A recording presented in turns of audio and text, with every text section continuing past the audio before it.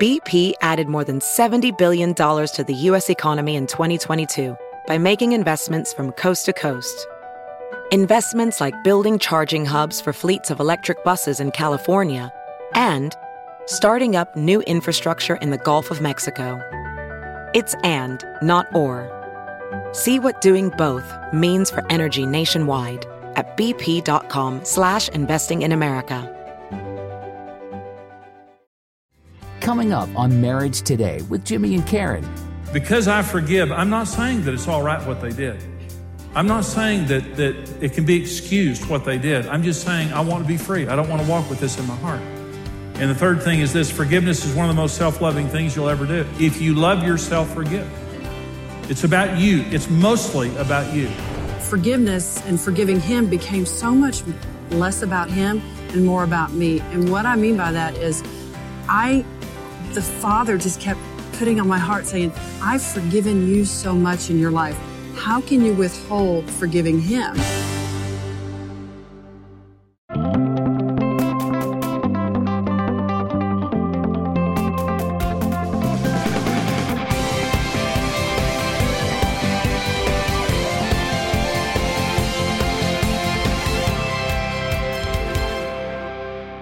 When you put hate and anger and unforgiveness inside of you, it is the highest level of emotional consumer, and it's 24 hours a day. And what happens after just a day or two or three of having that on the inside of you, your emotions begin to crater and you get depressed. And what your emotions are saying to you is, we can't keep up. We can't do this. We weren't designed to hate. Human beings were not created to be repositories for anger. We weren't. We weren't designed that way. So when we take long-term anger and unforgiveness and put it on the inside of us, we are ensuring ourselves major emotional problems in our lives. It's also spiritually, it's torment. And Jesus says here, you'll be turned over to tormentors. I believe that when we will not forgive a person, it exposes us to demonic torment. Now, this is what Ephesians 4 says, verse 26. It says, be angry, do not sin. Do not let the sun go down on your wrath, nor give place to diabolos. That's the word there, devil. It means slander. When there's nothing wrong with anger, be angry. All of us get angry. It's inevitable that you're going to get angry. And there's nothing wrong with today's anger, but don't sin. Don't hit anybody. Don't do something wrong. Don't be hateful. Don't let the sun go down on your anger. And if you do let the sun go down on your anger and you don't deal with that anger today, you're going to give an opening to diabolos. He's going to come into your life and slander your husband, slander your wife, slander your friends, slander everybody in your life until he's divided all the relationships in your life. It is demonic torment. And so here's what I believe. When we walk in unforgiveness, we're walking out from under the protection of God. Hate is the devil's territory. And when you're walking in hate, you're on his turf, and you can't cast the devil out of his own property. That's his property. Love is God's property. Forgiveness is God's property. When you're walking in forgiveness, you're walking under the covering of God. When you're walking in hate, you're walking out from under the covering of God. And that's why it's torture. It's because you're exposed to all of that demonic element that you're not when you're walking in love. Relationally and socially, division, racism, wars, violence, divorce, lawsuits. You can go on and on and on of the ill that happens when we allow unforgiveness into our lives. It is torture, and that's what Jesus says. Here are 3 sayings that I like related to the issue of forgiveness. The first is this: the poison of unforgiveness damages the vessel it is stored in worse than anything you can spit it on. It's harming you more than anybody else. The person that you're mad at, the people that you're mad at, it's not hurting them nearly as much as it's hurting you. The second is, forgiveness does not make them right. It just makes us free. Because I forgive, I'm not saying that it's all right what they did. I'm not saying that it can be excused what they did. I'm just saying I want to be free. I don't want to walk with this in my heart. And the third thing is this: forgiveness is one of the most self-loving things you'll ever do. If you love yourself, forgive. It's about you. It's mostly about you in this issue of forgiveness. Well, let me talk about how to forgive from the heart. Number one, because this is a hard issue now. Everything I've said so far is just a technical issue of here's what the Bible says and here's what forgiveness means. Let's get it down to a hard issue. Okay. We must remember that our sins cost Jesus his life. Our sins. The most righteous man in the history of the world died the worst death in the history of the world, and you put him there. The Jews didn't put him there. The Romans didn't put him there. You put him there. I put him there. It's easy to be, sometimes the bad thing about unforgiveness is so much of the time we feel so good about it. We feel justified. And we look at what that person has done and we think, I would never do that. I would never do that. You know, you're right. I might not do that. But it doesn't mean hadn't done a lot of other dumb stuff. I put Jesus on that cross. The hammer, the nails, the spear, the whip, the crown of thorns, the sign mocking the fact that he was king of the Jews. Jimmy Evans put all of them there, and that is the honest to God truth. And when I think in those terms, I get a little bit more humble about what other people have done. You put Jesus there. Don't you think you didn't? And let me put it in another way. For what you did to him, you owe $1 billion to him. Just make it $1 trillion while you're at it. It's an amount that you couldn't pay the interest on. Ever, ever, ever, ever. But he forgave you. And that's the truth. Our hearts have got to get soft and get humble before we start extending forgiveness to other people. And we have to begin by just simply saying, I might not have done that, but I did enough to put him on the cross. That's true. We put him there. Number 2, key to forgiving from the heart, we have to remember that God loves our offender as much as he loves us. And this is really the offensive part, kind of. You know, someone has done something horrible to us, and we feel justified because we feel better than them. And you know, when someone does something, and there are levels this morning as I'm talking about this message, I know there are maybe people coming to your mind, okay, of people that maybe you need to forgive. There are the people that are frustrating. That's kind of the lowest level, just the frustrating people. They're kind of easy to forgive. They're just frustrating. Then there are the difficult people. They're not necessarily easy to forgive. They're difficult, but okay, I forgive them. They're just weird Uncle Harry, you know. He's just difficult. And then there are the painful people, the hurtful people. And a lot of them mean to be hurtful. And they're a particular challenge. But then there are the devastating people. And this is the hardest. These are the hardest ones. The devastators. And I promise you that every one of you have had a devastator in your life. They did something, they said something, they didn't do something, and it devastated you. And you're sitting here thinking about the issue of forgiveness. And I'm sitting here saying, God loves them as much as he loves you. That's really where it gets offensive sometimes, because it's like, no, he doesn't. Yeah, he does. No, he doesn't. Yeah, he does. And so we justify. We justify. We hate this group. We hate this group. We hate this person. We hate this person. And we put labels on them. And labels just mean now I have because you're a jerk and you're an idiot and you're this and you're that. Now I justify hating you because you're not as important as me and you're not as special as me. Because I'm a born again Christian and we are the cherry on the top of the sundae. And God loves us more than everybody else. True? False. False. For God so loved the world, not America and not Christians. For God so loved the world that he gave his only begotten Son, that whoever believes in him should not perish but have everlasting life. Whoever. Most of your New Testament was written by a man who killed Christians for a living.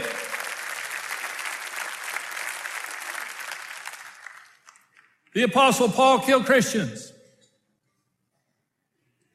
The book of Acts records him as a murderer, watching the coats of those who were stoning Stephen, the deacon. And while they feared him and hated him, God loved him and was trying to save him.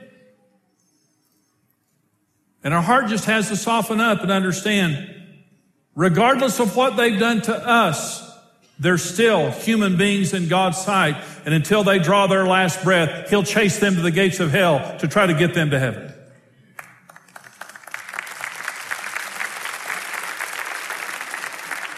Number 3, step in forgiving from your heart. We must make a permanent release of their debt and release their judgment to God. And there's a better way to say it, and it's this. We have to disqualify ourselves as a judge.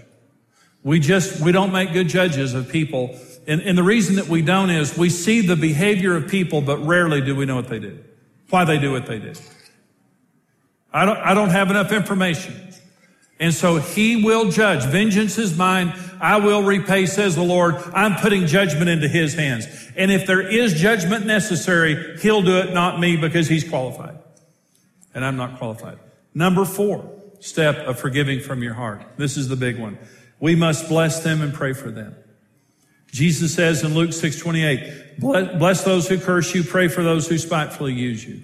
That's not just good little spiritual advice, that heals your heart. And one of the main things that I hear from people, because again, I want to go back to the word devastate. The frustrators, the difficult people, the hurtful people, well, they're an issue, but the devastators are the issue. And so many times I hear people say, Jimmy, I want to forgive, and I keep saying every day I forgive them, but the hate's still there, and I feel bad about it. What do? I understand that. I'm not a hateful person, I don't believe. But there have been 2 or 3 people in my life that I've hated. You have to work hard to get me to hate you, and they did. And I hated them. And it was oppressive. Just like I said, it was torment to be in that condition of hating somebody. But the healing of my emotions came as I prayed for them. God told me to pray for them, and it was offensive. And I didn't want to pray for them because it's like, Lord, I don't want you to bless them. And I can pray anything good that I want to pray, but I don't mean it. I want you to kill them. Their obituary is my happy thought.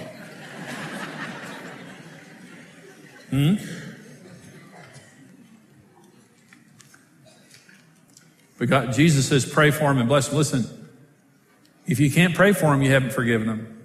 And if you can't pray for them, God knows you haven't gotten to your heart yet.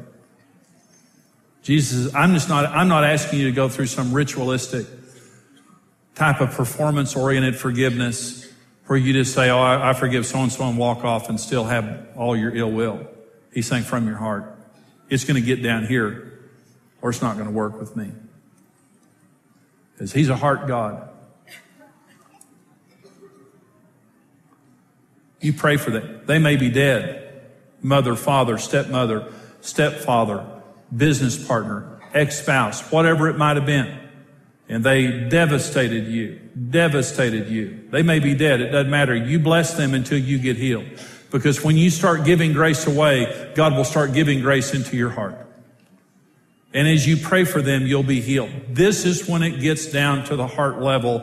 And this is how I changed. This is the people that I hated. This is when the hate stopped and truly love began. BP added more than $70 billion to the U.S. economy in 2022 by making investments from coast to coast. Investments like building charging hubs for fleets of electric buses in California and starting up new infrastructure in the Gulf of Mexico. It's and, not or. See what doing both means for energy nationwide at bp.com/investing in America.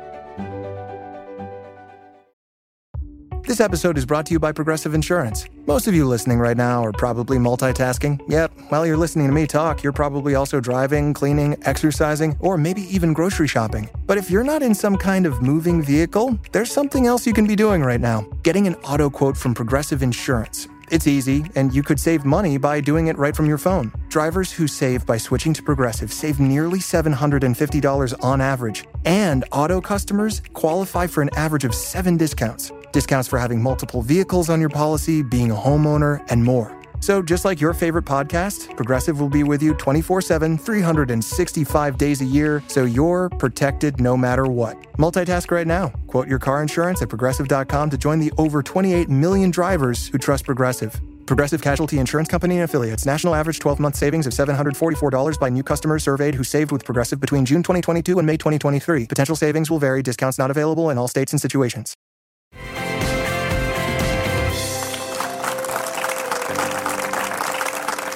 Today we're excited to have two very special guests with us, Chris and Cindy Beal. Several years ago, while serving in ministry, Chris became addicted to pornography and multiple affairs after that. After experiencing forgiveness and restoration, they're now helping other couples. Would you welcome with me Chris and Cindy Beal? Good to have you with us. Cindy, Chris, God bless you. Your story is so fantastic, and we're talking about forgiveness, dealing with unforgiveness on this program today. And boy, did you guys have some unforgiveness to deal with. Mm-hmm. And Chris, you had multiple affairs. Yes. And all of this, really, you found out in one day about the pornography, about the affairs. There was a child from one of the affairs that you've really now taken as one of your own.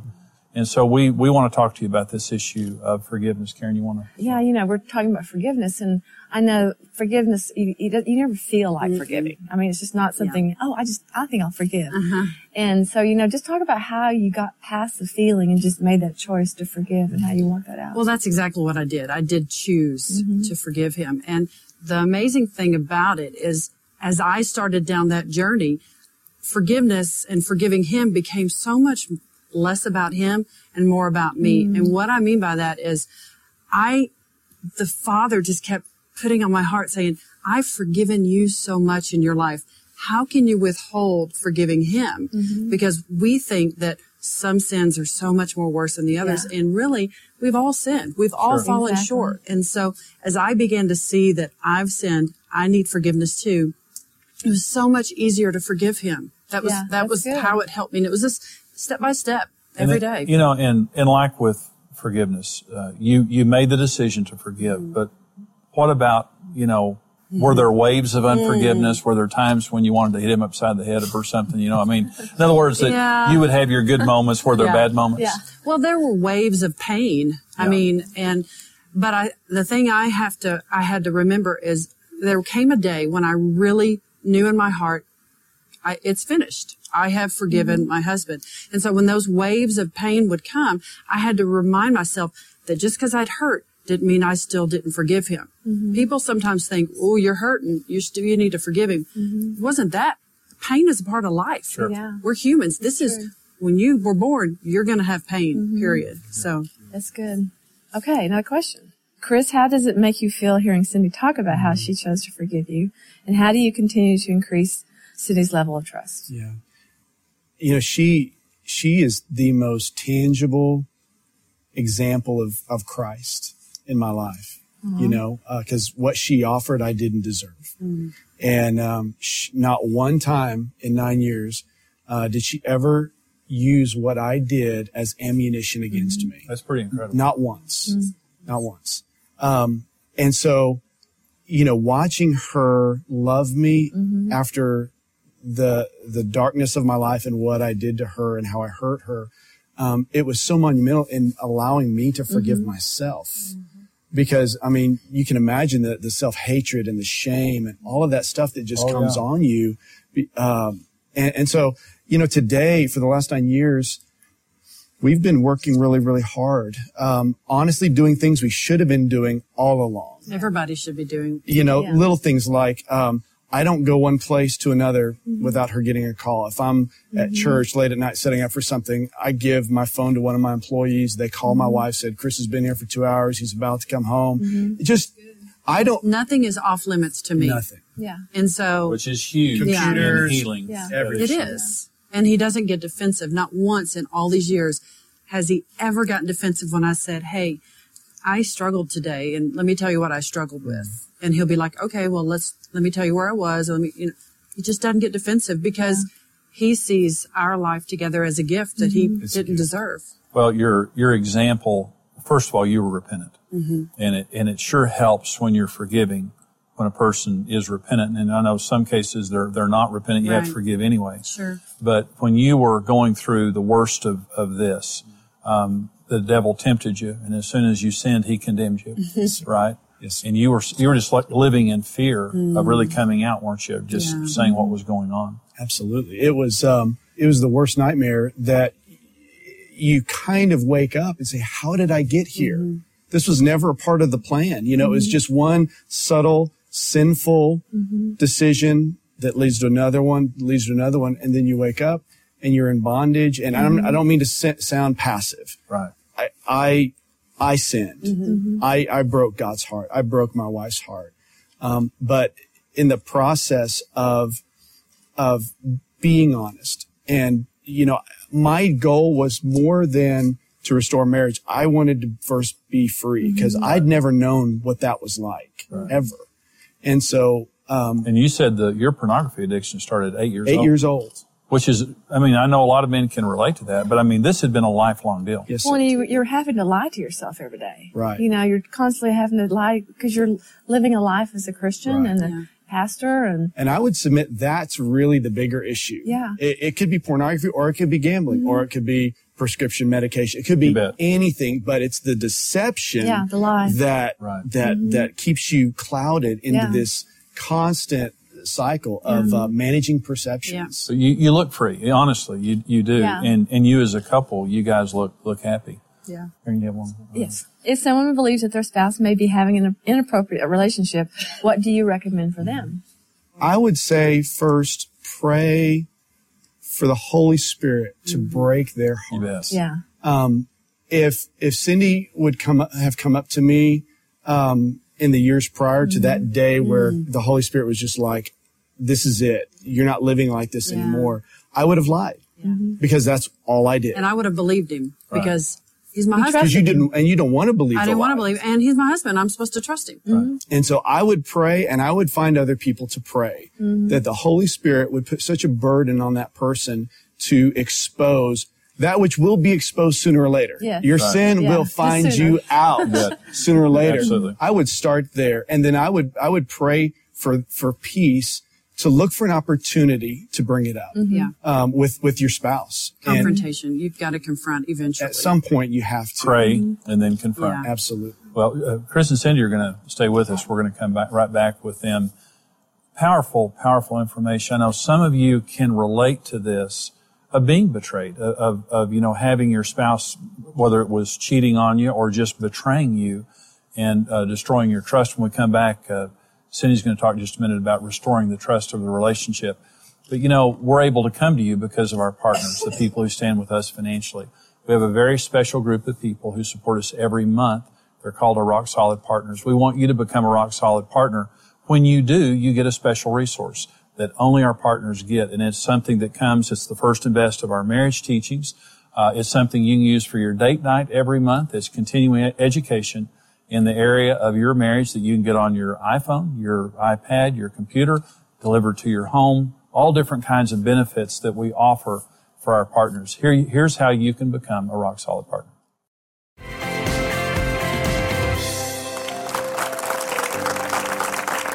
We're here with Chris and Cindy Beal, and we're talking about the issue of forgiveness, you know, overcoming unforgiveness. What an incredible story you guys have. And Chris, you had multiple affairs. You came clean. You repented. And then Cindy, one day back in 2002, your world came falling down. And you found out about the affairs, but also eventually about a child out of that. Now, you've written a book. Tell me the title of your book. It's called Healing Your Marriage When Trust is Broken. Really want to encourage people to get, and I know women and men, when the trust has been broken, you've been there, done that. Okay. Yeah. And how do you rebuild trust? I mean, when you have forgiven, and I mean, you're here because you've forgiven. Talk about the trust issue. Well, for him, it's different for both of us because I have to let him rebuild the trust and he has to rebuild it. And for him, he just laid everything out. He said, my life is truly not my own and I will do anything to prove to you that I am who I say I am. So he's done that all these years later. For me, it was truly putting my full trust in Christ because he's the only one who won't let me down. He will let me down again. Everyone on this earth will let me down at some point. And so I just had to come to the place where trusting in the Lord with all my heart was really where I live. And that's where I live today. I do trust him. I trust him when he's walking in the Spirit. When Jesus is truly coming, I trust that man. You were about to lose everything, honestly. when you came clean. This is one of the pastors of the largest church in America, and Life Church TV in Oklahoma City. You're the campus pastor there with Craig Rochelle. God has exalted you because you humbled yourself. And would you say that to people who are maybe considering coming clean? And absolutely, I think brokenness is a beautiful thing, and allowing the Lord to break your heart for the things that break His is the beginning of your life changing. And everything that I have is a gift. Every moment with this woman is a gift. And honestly, my dream is to end my life not screwing up the best story I know. That's the dream. Yeah. There's a lot of other cool things happening, but that's the dream. Yeah. And hope is real, and it's in Christ. That's what lasts the rest of our life. What a phenomenal example from tragedy, but how God has rebuilt your life and how y'all made right decisions over and over again during this. I'm so sorry that we're out of time, but I want to encourage you to get Cindy's book. Thank you guys for being with us. You did a great job. We hope that this has been a blessing to you today, and that wherever you are in your marriage, you'll just know there's hope. That's their story. There's always hope in God. Thanks for joining us. We'll see you next time. Bye-bye.